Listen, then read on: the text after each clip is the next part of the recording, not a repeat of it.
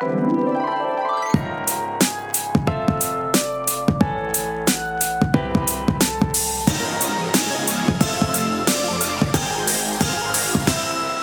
to You're Making It Worse. We're here, we're queer, who cares?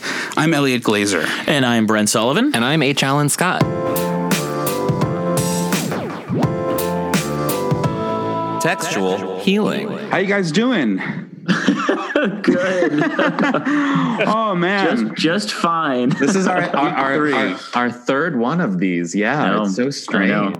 It is nice not being in the same room as you two guys. But and I have had that, my inbox has gotten a couple of messages about diarrhea, and I didn't even like understand like the joke, and then I was like, oh, this person's talking about my diarrhea. Great. It is kind of strange. Induced. It's strange the responses we've been getting on Instagram and whatnot, because like the comics segment that we did a couple of or last episode, I forget they're all but the one about the Marvel comics and the queer character, that one got a lot of responses. There's a lot of comic fans out there of people who think we're speaking about it ignorantly, but they were they were very sweet about it. Sure. So thank you for being sweet and accepting that you live in a world that's very niche to us.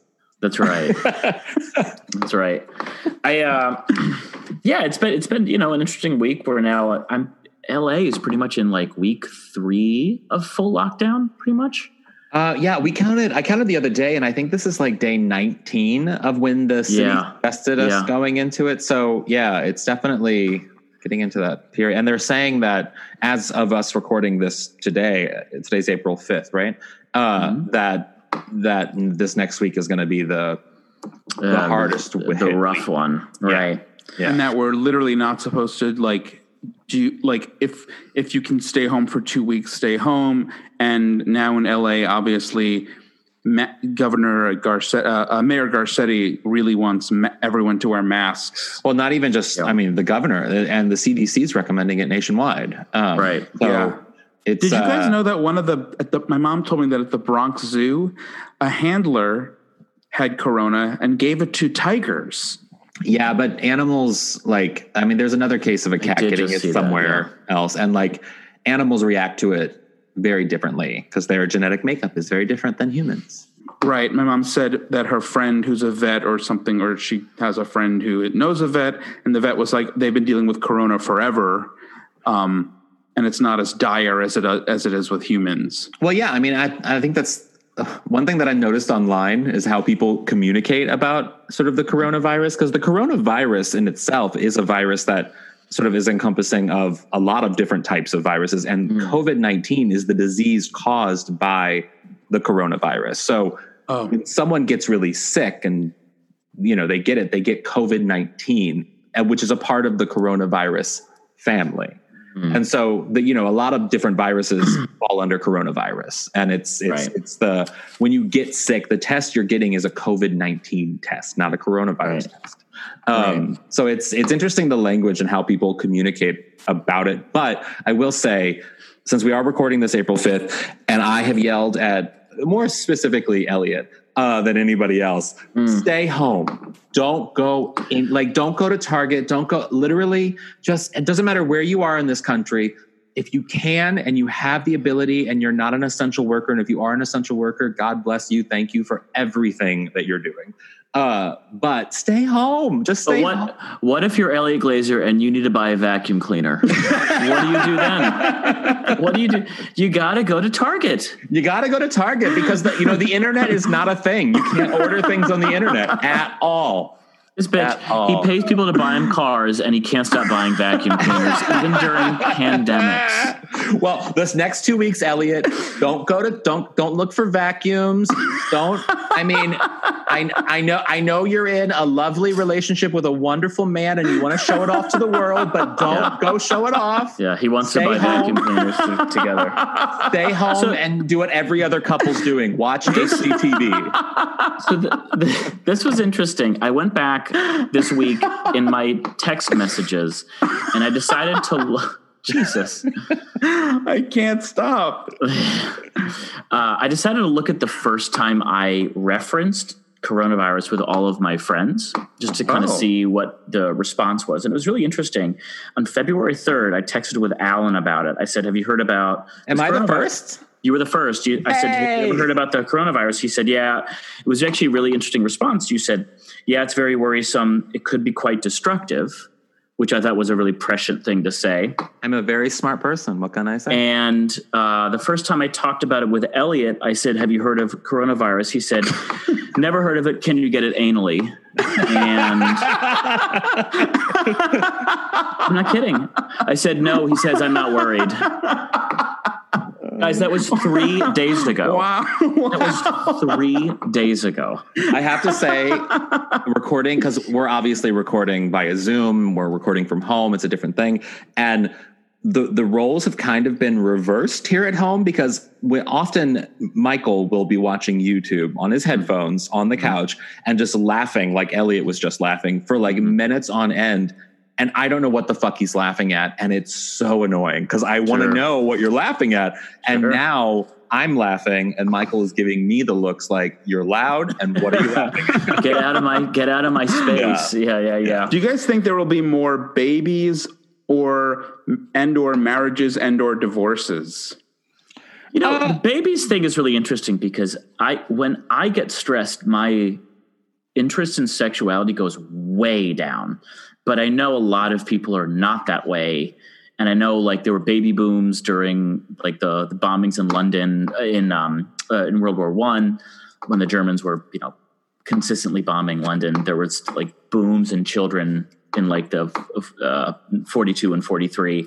Yeah. But like, I don't know. I'm like the opposite. I just want to sit alone in my apartment, Yeah, I don't know. I don't think there will be a boom because this one has, I don't know if I'm sure you guys are the same as me, but I don't know if everyone else sort of listening is, but there's this anxiety about exposure I find everywhere I go and everything that I do. And even if I don't understand, if I'm worried at all about a certain exposure or a certain thing that I touched or whatever, I freak out and I wash my hands or I'm obsessive about it. So the idea of, I feel like a lot of people, even if they're quarantined with someone, are taking like certain precautions, like knowing, how people touch things and how it can live on cardboard for like 48 hours or something, which is like a terrifying thing. Cause you get a mail a package in the mail and it's like, that's 48 hours of contamination that potentially could be happening if you touch it accidentally. Sure. I mean, it's minimal. It's right. The likelihood of that happening is slim to none, but because it's usually through mouth and it's exchanged through particles coming from your mouth, but still, it's disturbing. There's so much unknown and nobody's giving you the solid answer of that won't happen. Yeah. It's very true. What do you think, Elliot? I don't know. If it were me, I'd be terrified to have a baby. This would encourage me to never want to actually make children. I'd want to, I guess adopt or something, but this is, I don't know. I also imagine that I imagine that people who are cooped up together, who don't want to be, who don't necessarily want to be in the same place at the same time. I mean, obviously it can be frustrating for any two people who are cooped up in the same space. But if you're a couple, I think it probably can be a real, a real litmus test for how well you can cohabitate and for how long. I definitely think I definitely think it's kind of a make or break moment for a lot of relationships. I think it could do a really good job of kind of melding your two personalities together and sort of indicating that this is a relationship worth pursuing, or the opposite. I do think though, I think if you shut down LA for 3 months and basically tell everyone you can't go anywhere for 3 months, there's always inevitably going to be a boom, quote unquote, of divorces afterwards because people couldn't divorce for 3 months.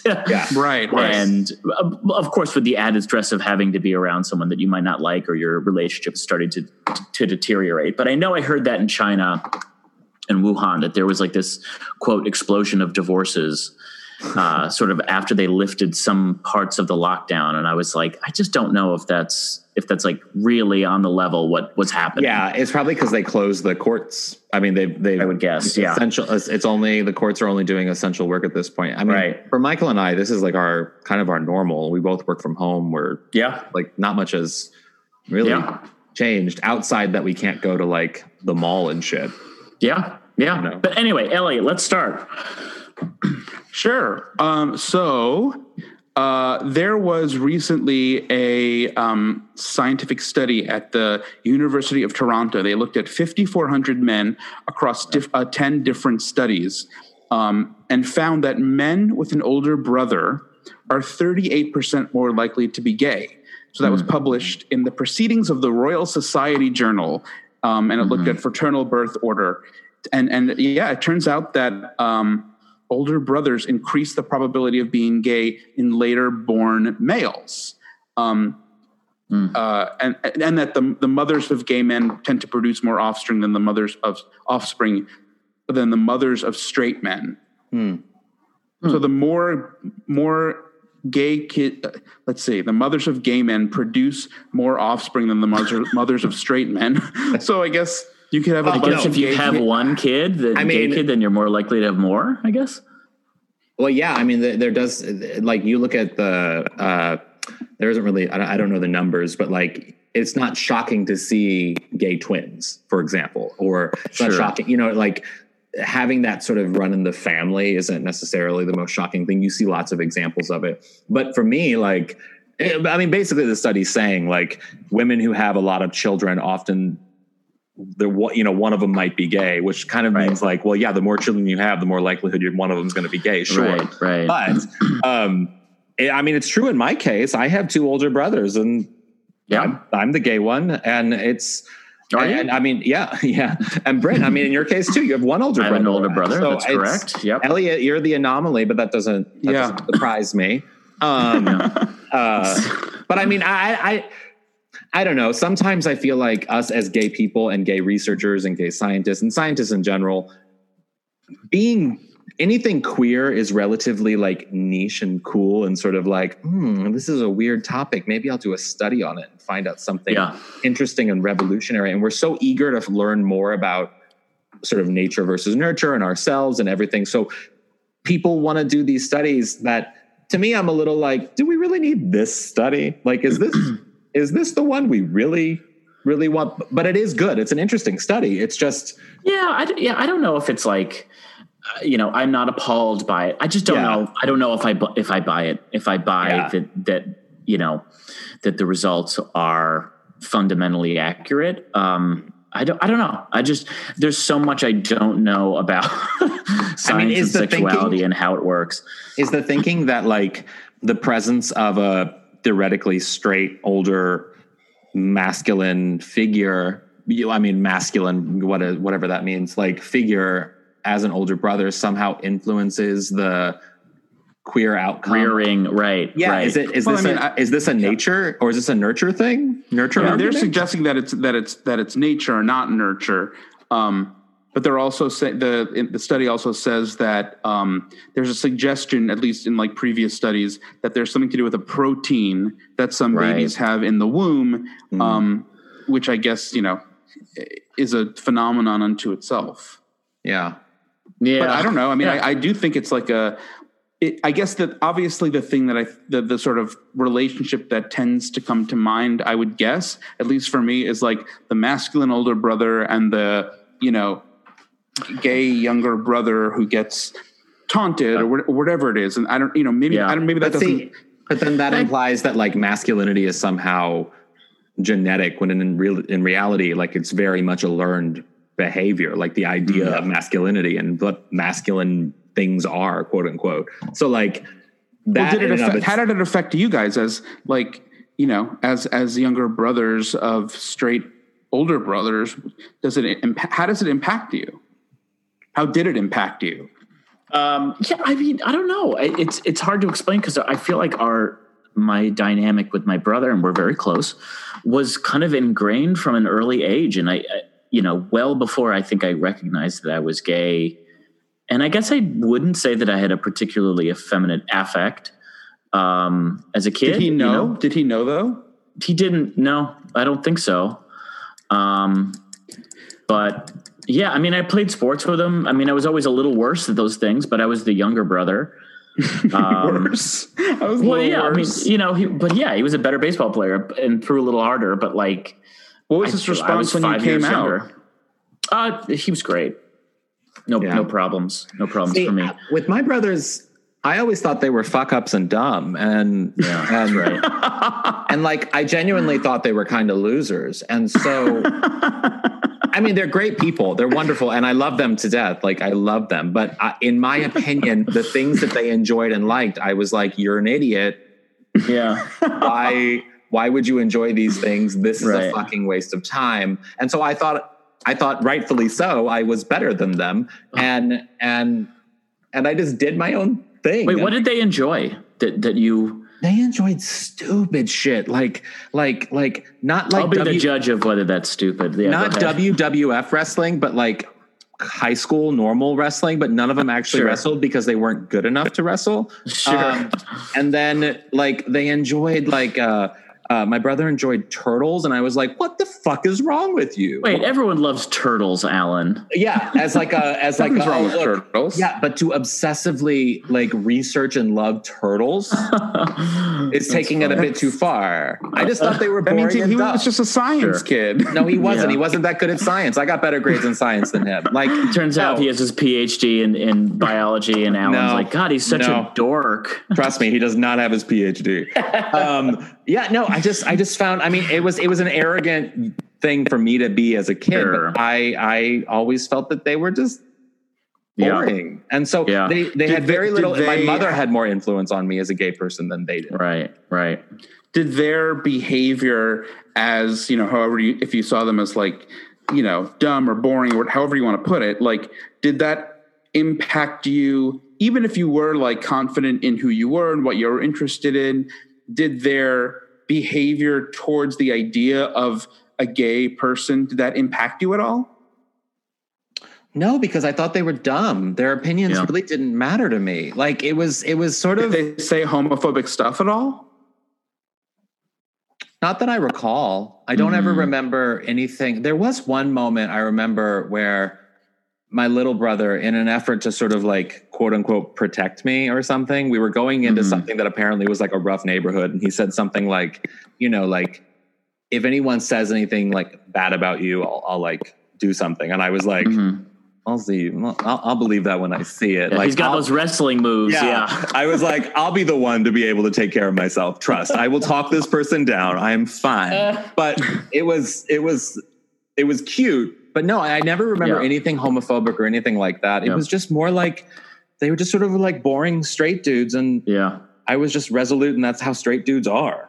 That just reminded me of, Alan, you talking about defending yourself. It reminds me of Elliot. Do you remember this phase there in New York, like in 2013, right after I left, there were like a few gay bashings in the city, which was, you know, pretty fucked up, of course. Yeah. And Elliot was like, I'm going to buy a knife.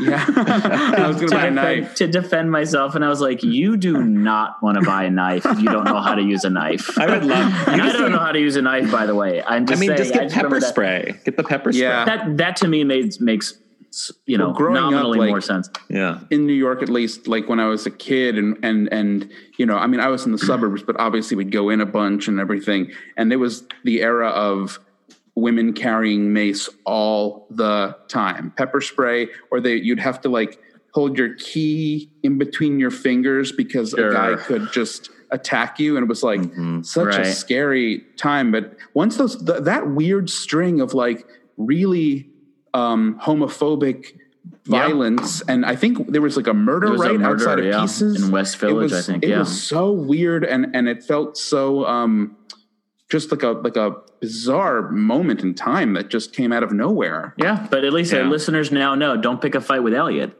That's true. This bitch pony, this bitch with Greaser. He's like Pony Boy. Not even joking. All right. Our guest today is an amazing comedian, friend of the podcast, Irene Tu. Irene, thank you so much for being with us. Thanks for having me virtually. Irene, let me just say you are our first virtual guest or our first Corona guest. That's right. Hopefully not the last. Well, hopefully the last. Hopefully you're right. So before we were on, we were all talking about how you had a day where you were like a little sick and you were like worried. And then I immediately was like, oh my God, you had corona. Tell us your story. Yeah. Well, basically I was laying in bed, as you do the whole day. When you're very depressed, yes, I'm with you. Well, I was reading, okay, and then I got a little sleepy, so I was like, oh, maybe I'll take a nap. But then I just suddenly felt really cold, and then I was like, uh-oh, I feel like I'm getting sick, and then I felt like a little tickle in my throat. I'm like, oh my God. Yeah. I have it. Yeah. But then I didn't have a fever. I wasn't coughing. What was the other symptom? Oh, well, I guess it was like tired. So that was like the other symptom. Sure. And then the next day I felt fine. Yeah. So I was like, so I think you're in the clear. I think I beat it. Oh my God. And now you're recording from your car, which is a great place to quarantine. Right. What is that story? Well, so then I called my drove mom up from and I was LA like, to oh, I San feel a little sick. Francisco. And she was like, oh my God, you have to come home. She went to med school and whatever. And she's like, I can take care of you. And I was like, but you weren't actually a doctor. Like, does this count? So then basically she made me come home. I'm like, all right, fine. So I just drove up today and I got home 45 minutes ago. And then she comes out.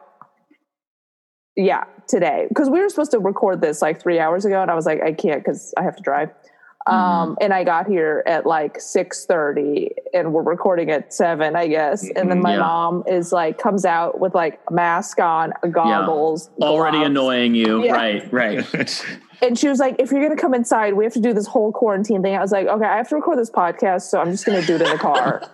And then I'll come in afterwards because I don't know how long that's going to take. I'm imagining your mother in a hazmat suit greeting you at the door, and then you just being like, "I have to record this podcast, Mom." Right. But that's basically what happened. It's interesting because I'm a hypochondriac, and I have been astounded with how, I guess, healthy I've been in the last month. Because I haven't been able to spiral. And I'm the kind of person that I think it's hard to kind of fake a fever, but I have definitely had times where I'm so anxious about getting a sore throat that I swear to God, within 4 hours, I develop a scratchy throat. And you're like, it's because you've been clearing your throat every 10 seconds for the last 4 hours because you're so paranoid. And anyway, I've definitely had that thought before of if I do get sick, which a lot of us will, in the coming months, that I think the biggest hurdle for most of us who aren't in pools of really, really vulnerable communities is just the anxiety of it, of getting sick. And now you have to deal with oh, this is okay, but it's also scary. And I can't go anywhere. I can't be with anyone right now. I have to be sick alone in my apartment. And that can be stressful. No. So what was it like for you? Was it, did you kind of find yourself spiraling, or were you able to kind of take it all within? Well, I was staying with my roommate, so it wasn't just me in my apartment, because, so I think if it was just me, I probably would have freaked out more, but I'm like, oh, there's at least another person here. Although she also was feeling a little sick. So we were both like, oh my God, do we both have it? And that would have been horrific. Yeah. But then, then the next day we were both fine. So I don't know what it was. If we were just both tired or it's also allergy season. Yeah. It is allergy season. So, have you coughed in public yet? No, I haven't coughed at all. So I think it's fine. I had a cough in public yesterday. We were at the Did people look at you? One cough. Yeah. And I had a mask on and I had the kitchen yellow gloves because I find them to be more fashionable than the other gloves. And as I was walking around, I had one cough. It was in the cereal aisle, and I literally had a moment of is there gonna be like a stampede at me or something? I don't know. I had a moment where I was like, Well, I didn't want to look anyone in the eye, so I just kind of left the space. It was like I farted and then walked away from it. You know what I mean? Right, it was like one of those moments. That's called crop dusting, Alan. Is it? Okay, well, crop dusting. Elliot actually does that a lot. But anyway, go ahead. I don't do that a lot. I just know what the word means. That's funny. He calls it leaving behind gas. Irene, you had a really funny tweet that I saw. You said, I probably would have, it's in essence, your tweet was like, I probably would have saved a lot more money if you said it was saving for a pandemic and not a rainy day. I thought that was really funny. Yes. Thank you. It's true though. It's insane. Right? Because none of us saved enough money for this. Yeah. We didn't know we weren't going to be money. We didn't even take it. We didn't even know it was real until like weeks in. The president didn't know it was real. It is interesting how I think I've been kind of blown away, and I'll say this is sort of on the optimistic side of things. I've been blown away with how most people have, I think, reasonably done the right thing in a relatively short period of time. I mean, to quite literally, obviously we've all gone over the last month in our head a million times now, but quite literally 2 days before LA shut down, I was telling a friend of mine, LA will never you can't shut down a city. Yeah. You can't shut down a city for a disease that, I was like, has roughly 1% death rate. You just can't do that. Yeah. And then 2 days later, you're like, oh, okay, this is happening, but it'll be only 2 weeks. And then very shortly thereafter, you're like, it's not going to be 2 weeks. But now you're like, hey, you do what you got to do. I guess this is, I guess Irene, does it look different or odd or eerie in San Francisco? Well, the San Francisco shut down earlier than LA. Mm-hmm. So they did the whole shelter in place thing first, which I think they did before pretty much any other city in the country. But I am not in the city because my mom doesn't live in the city. So I haven't actually seen what it's like in the city. Mm-hmm. But all the photos make it look very empty. Yeah. Well, I mean, whenever I'm in San Francisco, I like to shelter in place usually. So like, it seems like a nice city to shelter in place because where do you shelter in place? I mean, wherever I'm staying, there's people that can be annoying sometimes and often smelly. Like there are some gay men in the Castro who are into the whole like have BO thing. And I don't want to walk by it. Yeah. That is a stereotype, you son of a bitch. What were you going to say, Elliot? No, it's not. It's not a stereotype. I have had the same exact experience. Irene, I apologize ahead of time, but I've never had good experiences in San Francisco. Yeah. It's okay. To be fair, I love Oakland. Yes. I don't love San Francisco. So Alan's boyfriend is from Oakland. Yeah. Oh. Yeah, his family. Michael, where's your family live? San Leandro? Yeah, San Leandro. Okay, so that's also East Bay. Yeah. Right? Yeah. And whenever we go there, we literally don't leave his parents' house. Yeah, exactly. Yeah. I love East Bay. So the city is a little, Yeah. What do you think of it? You were born and raised there? No. I moved here in 2012. And then I left last year. Oh, you moved to Chicago. That's where Chicago. Oh, God. I went to school in Chicago. I lived at Broadway and Barry. Chicago. Yes. Yes. Oh, that's so Where? Cool. I lived at Broadway and Barry at DePaul University in Chicago. Yeah, but where'd you go to school? Oh, DePaul. I was going to say that's probably DePaul. Yeah. Yeah, I took, and he hated it. I hated it. I loved Chicago. No, I loved Chicago. I hated DePaul. I went to Northwestern for 2 years, and I also hated it, which is why I left. But I love Chicago. My go-to reaction in Chicago when I was there, whenever someone would say they went to Northwestern, I was like, "Okay, so you're smarter than me. Fine." One of my best jokes is whenever someone says they went to Harvard, I always say Harvard County Community College. Is that what you mean? And they rarely enjoy it. They really do. People who go to fancy schools don't like that joke. I hate when people say, like, they're like, oh, I went to school in Boston instead of saying Harvard. I hate that. Pisses me off. I hate that. Wait, don't do that. Went to school in Boston. What did you hate about Northwestern? Well, I'm like from the suburbs of Chicago, and that college is basically the same thing. Yeah.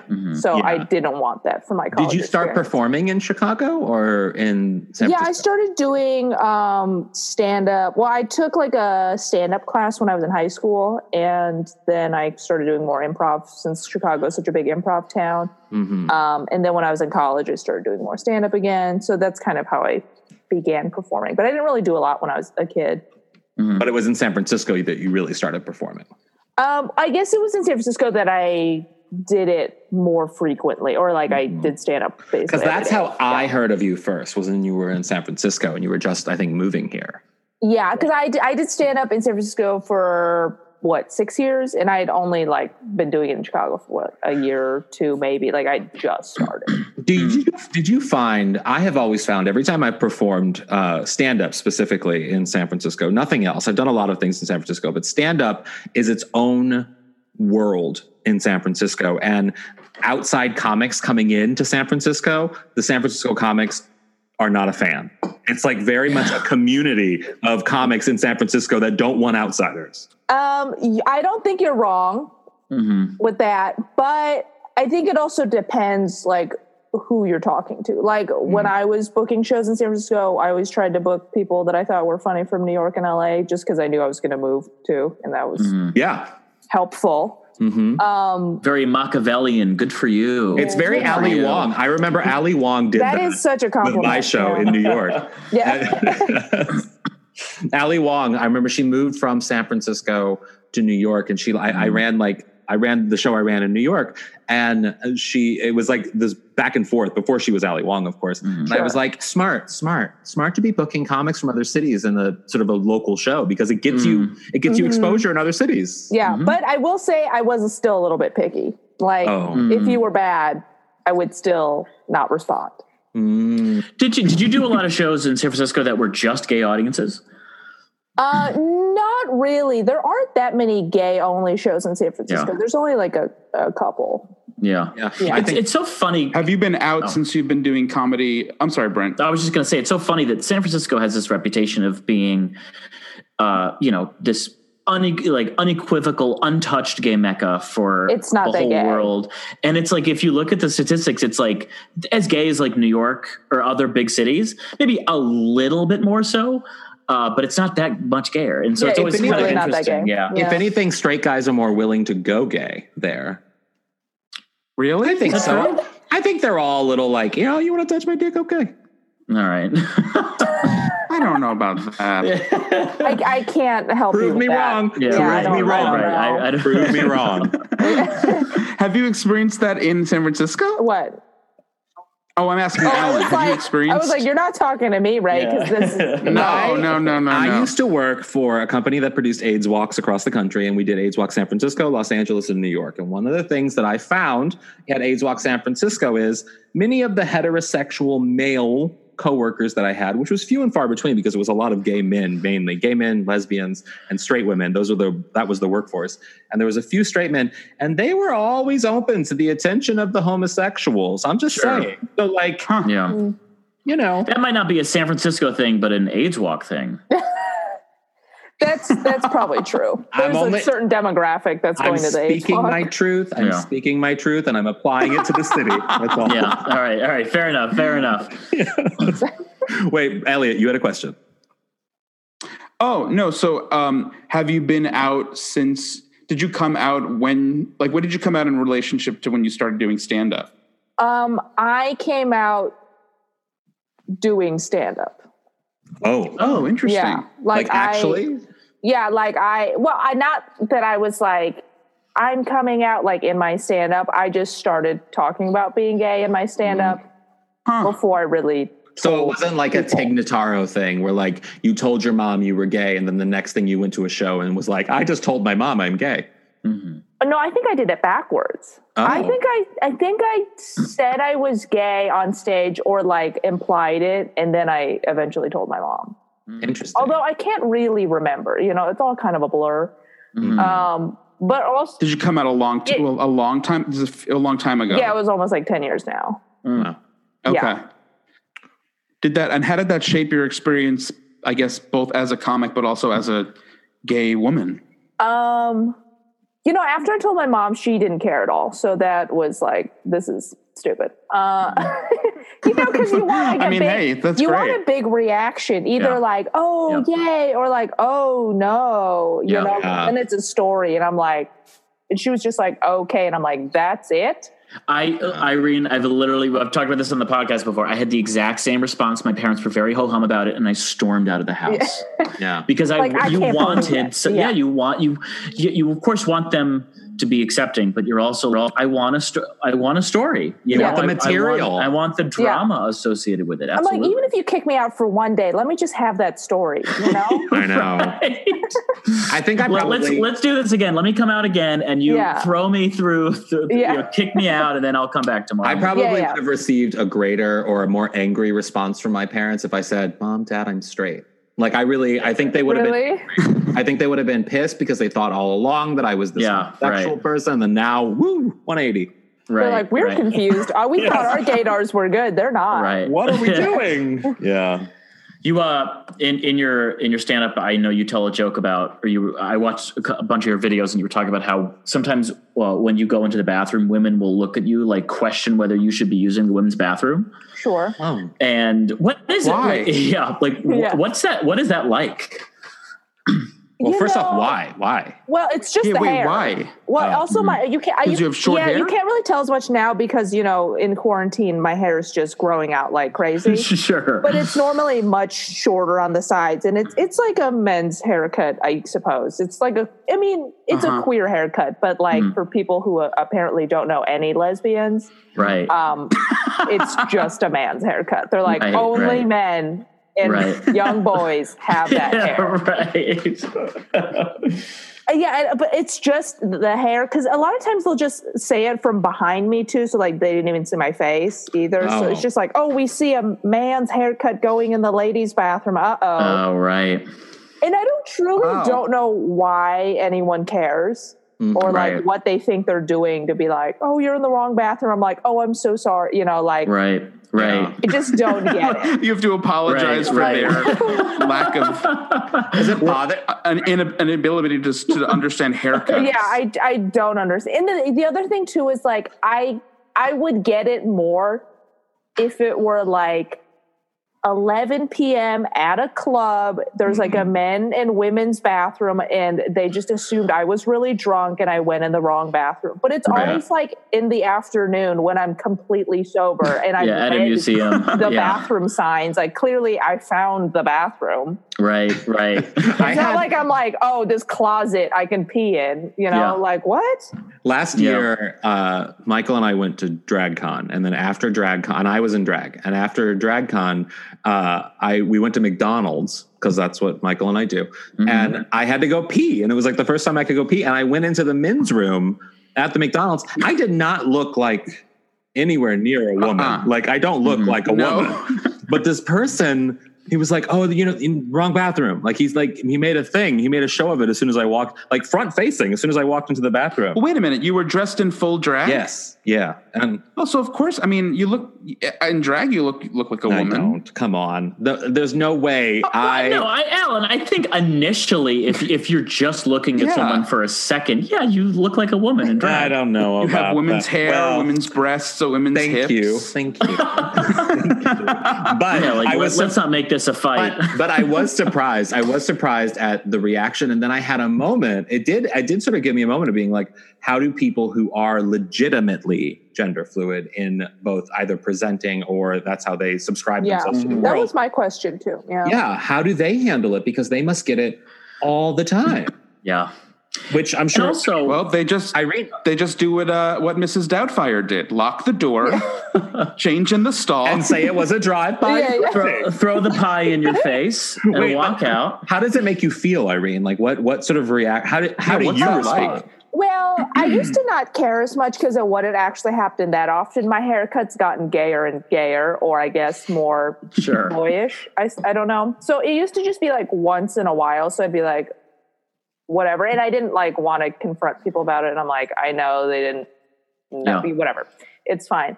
But now it's so frequent where I will sometimes snap because I'm just like, I just want to pee. And then someone will say something and I'm like, I can read. Like that's the level where it's like, I don't want to be aggressive, but it's just like, it's every day, you know, like I hate it. It's also like I think it would probably be easy to develop like a reflex. Like every time you go to the bathroom now, it's like, do I have to worry about someone saying something? And I also found in my life, while that isn't a situation I've been in myself, just any time a stranger says anything to me about what I'm doing wrong, you know, any circumstance in which you have any kind of antagonism with a stranger, it's just instantaneously the most demeaning, like shitty feeling in the world. And I'll spend the next week of my life thinking about what I could have said to them instead. You know? I'm just like, I sort of naturally like a tepid person. And then, you know, 10 minutes later, I'm just filled with fire and fury and rage. And so I can only imagine that would be the kind of thing where, you know, I would keep track of all of the people over the course of my life who've told me I shouldn't be in the bathroom, you know, the men's bathroom, and what I would have said to them instead.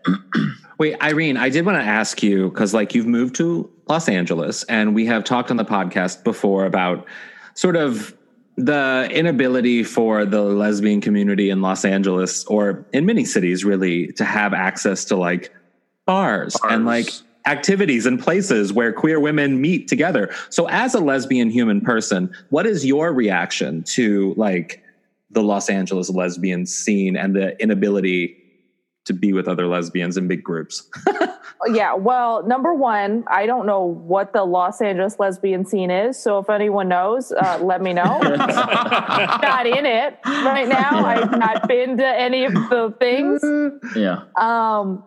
But it does suck that there's no like lesbian bars pretty much anywhere now. There's so few of them left.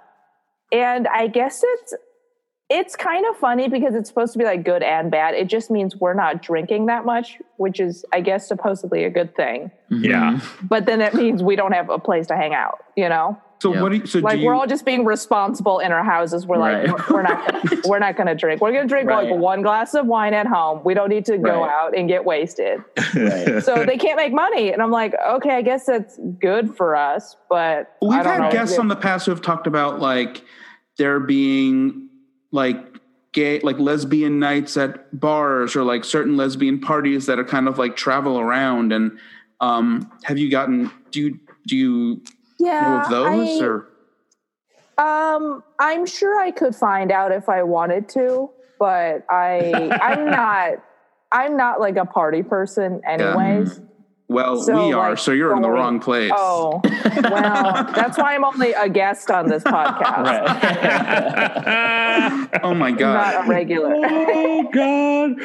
Oh yeah. Well, no, it's definitely, I feel like it's a situation where like there is this ability that women, I think they're trying to forge different communities together at the same bar, like at the Abbey, for example, or other places where like men and women can come together. But in reality, it's like, you could have one bar, West Hollywood, for women. Like one. Like, well, someone has to do it, and then also not worry that they wouldn't make enough money. So I was going to say maybe Alan. Maybe that means you should start it. Oh my God, that's your calling. I could go undercover as a lesbian. Alan's putting on the same wig he put on for the last podcast. Yeah, it's here. You look like Andre from The Real World. Oh my God. All right. Well, we are devolving. We'll say too, Irene, that I just out of sort of a curiosity, I downloaded the app Her. If you're familiar. Oh, yeah, I've heard of it. I've never used any of the dating apps. I just wanted to see like. Did you pretend to be someone else? That's the thing, because it's for Ellie, women. Can we find out more about this from you? You did post a fit photo of you on it, right? No, it's for women. This is Elliot Glazer. I'm sorry. I'm just curious. I just want to check it out. I'm just looking. I just wanted to poke around a little bit and see if it felt like a less antagonistic place than like What did you Tinder call it? What or was your Grindr. name? No, I didn't catfish. I didn't make a fake profile or anything. But did you have to? How did you use it? Yeah, how? How did you? It was just blank. I didn't put a blank. I didn't just blank name, no picture. Oh. I wasn't going to use it. I just wanted to like see the features and see what it's like in there. Yeah. When was this, Elliot? When was this? Recently? A couple months ago. During a bad period in your life? Yes. I was just curious. Okay. I was like, what is it like? Is it less intimidating than Grindr or Tinder or whatever? And was it? Yeah. A little bit, but it was still it was a little more friendly. You're the expert, Elliot. You're the expert. You're the only one that knows out of all of us. I guess that's true. Yeah. I really wish it forced you to like come up with a username so that we could know what your lesbian doppelganger username would be. Yeah. Probably Renee. Irene, we want to let you get out of that car. Yes, thank you so much for doing this.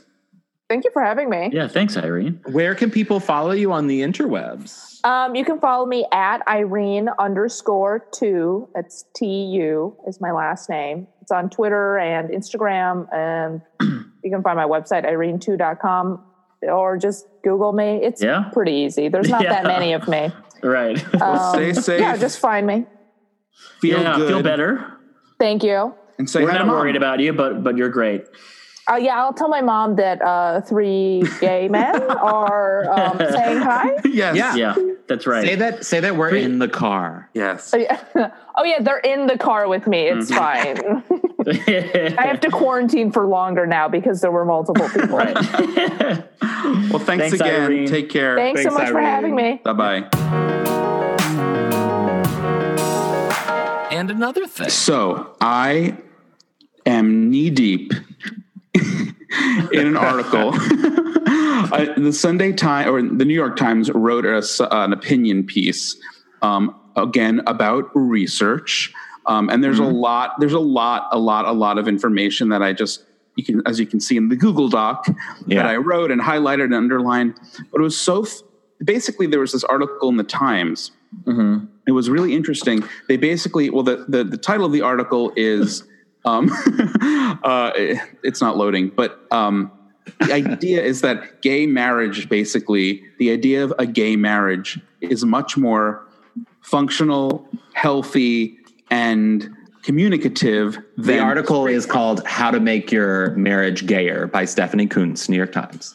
Okay. Stephanie Kuntz, how dare you? Kuntz. How dare you? Kuntz. You're not going to turn that into a "how dare you" joke. Her name is Kuntz. But like I would say that the big take home was what distinguished heterosexual marriage through the ages was not how many people were in it, but the sharp distinctions it mandated regarding the duties and authorities of its members, usually assigned to their gender, which I think in the modern era is a lot of women feel sort of oppressed by these historic gender roles that they feel the need to, it reminded me of I have a very good friend who is successful and she's in a wonderful relationship with a wonderful husband or boyfriend. I'm going to keep it ambiguous.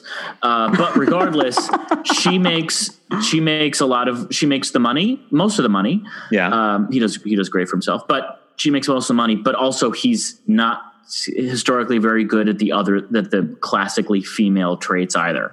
So he's not great at cooking. He doesn't do a ton of cleaning, that kind of thing. And I think they have a really great relationship, but that probably has been the one thing she very consistently has, lamented to me. She's like, I really wish, my husband or boyfriend or partner was a little bit better at doing these things, because I feel like I work a lot and then I come home and I still have to fold the laundry or that kind of thing. Well, think about this. Some of the stuff that she found is before you say that. Okay, because I get really annoyed when newscasters or podcasts or anyone like tell a study and then don't sort of give the specifics behind the study, because oftentimes these studies can be very misleading. So this study was done over a 10-day period where they got couples who were in their midlife, men and women that identified as male and female, mind you. As of what they've reported, there's no trans or gender non-binary couples at all. And that of the 378 gay, lesbian, and heterosexual marriages that they followed, it got basically like they were measuring sort of the partner roles. But the actual study is over a very short period of time. They don't identify the locations in the US where these couples lived, and it's a very small pool of people. So true. Consider that when we talk about the information that the study found. Right. Well, for example, I mean, she says that women in male-female marriages report the highest level of psychological stress, while men in same-sex marriages report the lowest, and that includes like women and women. Mm-hmm. And so basically, the idea is that she's like another statistic is that same-sex couples are far more likely to each take on a traditionally, quote, female or feminine chore, feminine and masculine chore. So they're likely to share this stuff. Nothing's going to get done if you don't. I know, but I find it fascinating because, I mean, there does feel like as an advantage, at least in my opinion, to a gay or queer or, non just hetero relationship or non-binary, you son of a bitch. Of course, or non-binary. But the idea of not having the sort of the lack of structure, right? The lack of societal boundaries that are handed to you if you're a straight man or a straight woman. The lack of that being there forces you to basically figure it out for yourselves. Yeah. And obviously over time, especially with gay marriage, but with all sort of queer relationships, because you define it by yourself, I think in a way it forces you to communicate more than if you were kind of fed the idea of what it's already supposed to look like. So you're more, I think there's more of a challenge to basically, interpret the relationship as you will. And obviously it doesn't work all the time, but I wasn't surprised that so much of the study points out to the idea that like two men or two women tend to be able to communicate more, fight less. I mean, part of me thinks, like, again, just like the initial reaction to the first study that we talked about in the top of the show, part of me wonders, like, well, what kind of people did they talk to? And like, how did these, because obviously like there is sort of a give and take that certain sort of economic backgrounds allow for that give and take to even exist. So there's that part of it. There's a lot of like, I'm always super skeptical of studies and like reading too far into the tea leaves of studies, because oftentimes they are done at the behest of sort of who's paying for the study, which is a big thing that everyone should always look at when you read anything about a study. And in this one, I do think it shows that like queer people are forced. And one of the great things about being queer is that we can define our own sort of future in a way that is sort of free of what society says we're supposed to act and how we're supposed to act. And I love that. And I think that's a great thing about being queer. And straight people, like the article says, should take some lessons from queer people in this sort of communication back and forth about where these roles that society says are masculine and feminine. And I love that. That said, I don't want to make gay people out to be the beacons of the examples of how relationships should work. But do you feel like in your relationships do you feel like that? Do you feel that like, because you don't necessarily have a blueprint to follow, that it's given you a healthier freedom to like figure it out together? Well, I don't think that matters so much. To me, it's sort of like, it's just the reality of how it is. And so like how society impacts how I deal with my relationship or the things that I do in my relationships. The fact that like I take on more of the cooking and sort of the domestic things more often, that I don't feel somehow like I'm like some sort of social warrior by taking on the stereotypically feminine things. You know what I mean? Isn't the argument would be that's a loaded thing to say because you don't have, because the reason why you don't feel like a social warrior is because there aren't these rigid norms about what we do. And so, but it doesn't bother me that like I don't feel like, oh, straight people, you should take a lesson from me because I do the cooking. You know what I mean? Like, to me, I'm just like, I get that gender and the way we've gendered certain roles in relationships and how for history, forever, how men and women, quote unquote, are like supposed to act together in a relationship. Yeah, that's super toxic and that should change. That said, I don't think I'm going to text my straight friends and be like, well, I do the cooking. Maybe you should look into that, husband. You know what I mean? Like, that's not my role, because I don't think I'm any better or worse than a straight couple. Like, I think we are subjects of the culture we live in, and there are things that are really shitty about gay relationships, oftentimes legal rights not awarded to us. And that, like, I just don't think about it that way. One of the other interesting take-homes was that parents in same-sex couples spend a lot more time with their children than parents in heterosexual couples. Which is great. Which is obviously a great thing. Oh, turn off your phone, bitch. Who, me? Yeah, I think that was your phone, right? I think that was maybe Michael's phone. Oh, you son of a bitch. Your phone go off? Whose phone went off? Not mine. I don't know. I think that might have been my neighbor. Mine. My walls are very, very thin. But obviously that could be attributed to other phenomenon, which they talk about in the study, which is same-sex couples very rarely have accidental quote unquote children, or sort of unintended. Like, that's very intentional. To me, that's not not a phenomenon. It's like, I mean, again, this is me as a proponent of watching The Fosters, which is was a long-running drama about two lesbian parents on Freeform and all the kids they fostered and adopted. But it's like, gay parents usually, for the most part, go through hell and high water to attain children. Often, yeah. So it's like, of course, gay parents spend more time with their children. They've fought for them. They've paid for them. They've gone through emotional turmoil for them. It's like they've had to go through something deeply challenging to get to that place. Yeah. It doesn't surprise me at all. Well, I will play the Alan role here for a second. I mean, I definitely hear where you're coming from. I don't know if one would necessarily argue that gay parents love their kids any more or less. I think this might harken back to like gender role type shit, which is gay parents might not feel like, maybe a straight dad might feel some sort of weird rigidity around their kids, or they shouldn't show a softer side, or they can't like get on their knees and play with their kids as much. And maybe gay parents might not feel that kind of pressure to be. Well, I don't think it's like a matter of.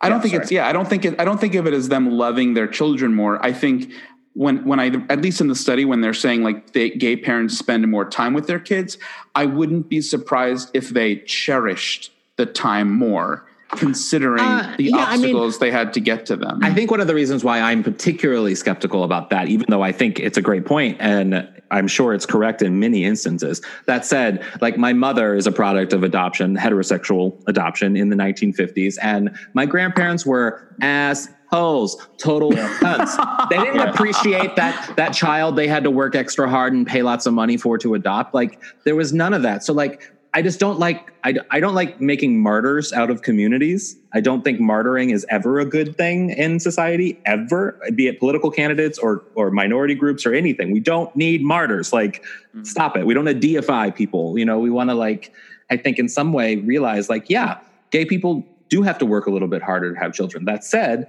just like this podcast, we don't want to make it a kumbaya moment, because we want to be able to say straight people can be assholes. And guess what? Gay people can also be assholes. And be able to have a community where we can agree that, we have things that we need to do better on. There's things that we're really good at, but some of us can be assholes and some of us can be great. Yeah. I mean, this is like this is a little bit of a tangent, but I always just have a soft spot for gay parents or, straight parents who had to go through IVF or who adopted. And like, I just always have a soft spot for them, because it feels like, God, I understand the idea that they cherish the time more. Again, you're right. It's silly to like martyr, to make them into martyrs. But I just always, when I read that statistic, I was like, oh, that makes sense. Like, that just makes so much sense to me. I also am obsessed with the Fosters. So I'm hypnotized by Terry Polo. Rosie was on that, right? For a few episodes? Rosie was on it for a few episodes, and it was EP'd by Jennifer Lopez, believe it or not. Okay. And wasn't the guy from Queer as Folk also like the guy behind it? Yeah, the team from Queer as Folk basically came up with the show, which doesn't surprise me. And again, the show is like a very melodramatic, like teen tween drama on like ABC Family, but it explored so many themes related to fostering, adoption, being a person of color, being a kid now. It was a really like interesting show because a bunch of the kids are trans, kids are queer, kids, you know, it's a very multi-culty house. He gets in a relationship a month later, he wants to adopt, Brent. Over it. I am not giving any baby gifts. Nope.